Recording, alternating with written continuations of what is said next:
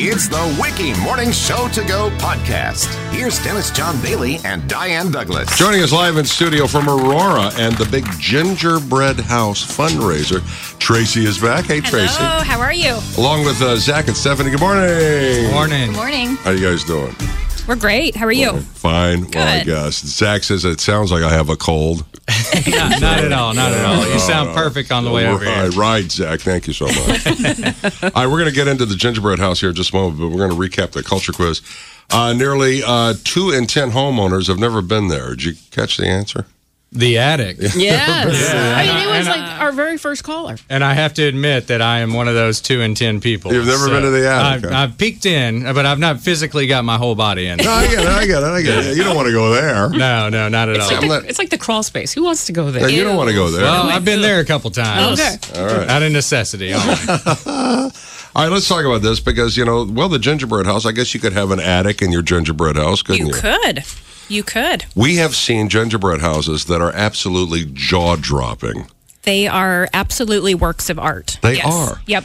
All right, Tracy, let's talk about this because we're not talking about your average garden variety gingerbread house. Nope. Some of these gingerbread houses would give Martha Stewart a run for her money. Absolutely. They really do. They really do. We bring out a lot of professionals and amateurs, as well as some youth competitors, and all of them are great in their own way. We actually do have some spots open still, professional and amateur. So, They get some nice prizes, too. yeah, there's cash at stake. Okay, we're going to get into that in just a moment. But all right, let's talk about this. Now, Zach, these people come in and they build it there. Is that correct? Absolutely. They come prepared. They do a little pre-baking to make sure that they have everything to assemble. And like Tracy said, I mean, they put together some really nice creations, works of art. Incredible. Something, I think I heard you say that something that you might want to move into. Right. It's all said and done. Now, Stephanie, let me ask you this. What was the most impressive you've seen so far?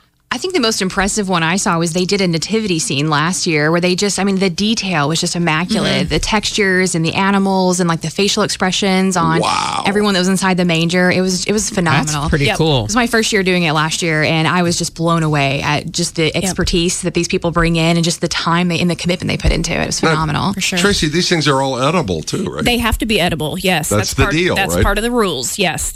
Every single piece has to be edible. That's amazing. It's It pretty really cool. is. All right, let's talk about the prices. Prizes for the professional, you can win up to $1,000. Yeah, to 1,000. Amateur up to 500. And then youth up to $100. Hey, Yeah. I tell you what, when I was a kid, I could go for $100. Absolutely. I could work with a C note. You betcha. Right. There's also a People's Choice Award chosen in each division too. All right, so how does this work? If somebody's listening and say, well, I can do that. Yeah, go to auroraevansville.org, and at the top of the page, there's a great big gingerbread banner. You can click on that and get registered today to compete. Fantastic. So you can be in on it. Now, if we all just want to go look and, drop our jaws like Stephanie last year, Yeah. this is going to be coming up Saturday, December 1st at St Vincent Manor. That's on Washington Avenue, 9:30 a.m. to 5 p.m. It is something for the entire family. It is something you don't want to miss. It is a great tradition here in Evansville. And it's a fundraiser for Aurora. It is. It's one of our main fundraisers for the organization. Tell us about Aurora a little bit. Well, Aurora's mission is to prevent and end homelessness right here in our community. All right, so there it is. Right Noble there. work. Yes. Exactly. If we can only come up with a way to build, permanent gingerbread houses, we might be able to cure some of that. Right. But it's a perfect tie-in for Aurora. Their Gingerbread House Fundraiser coming up the 1st of December.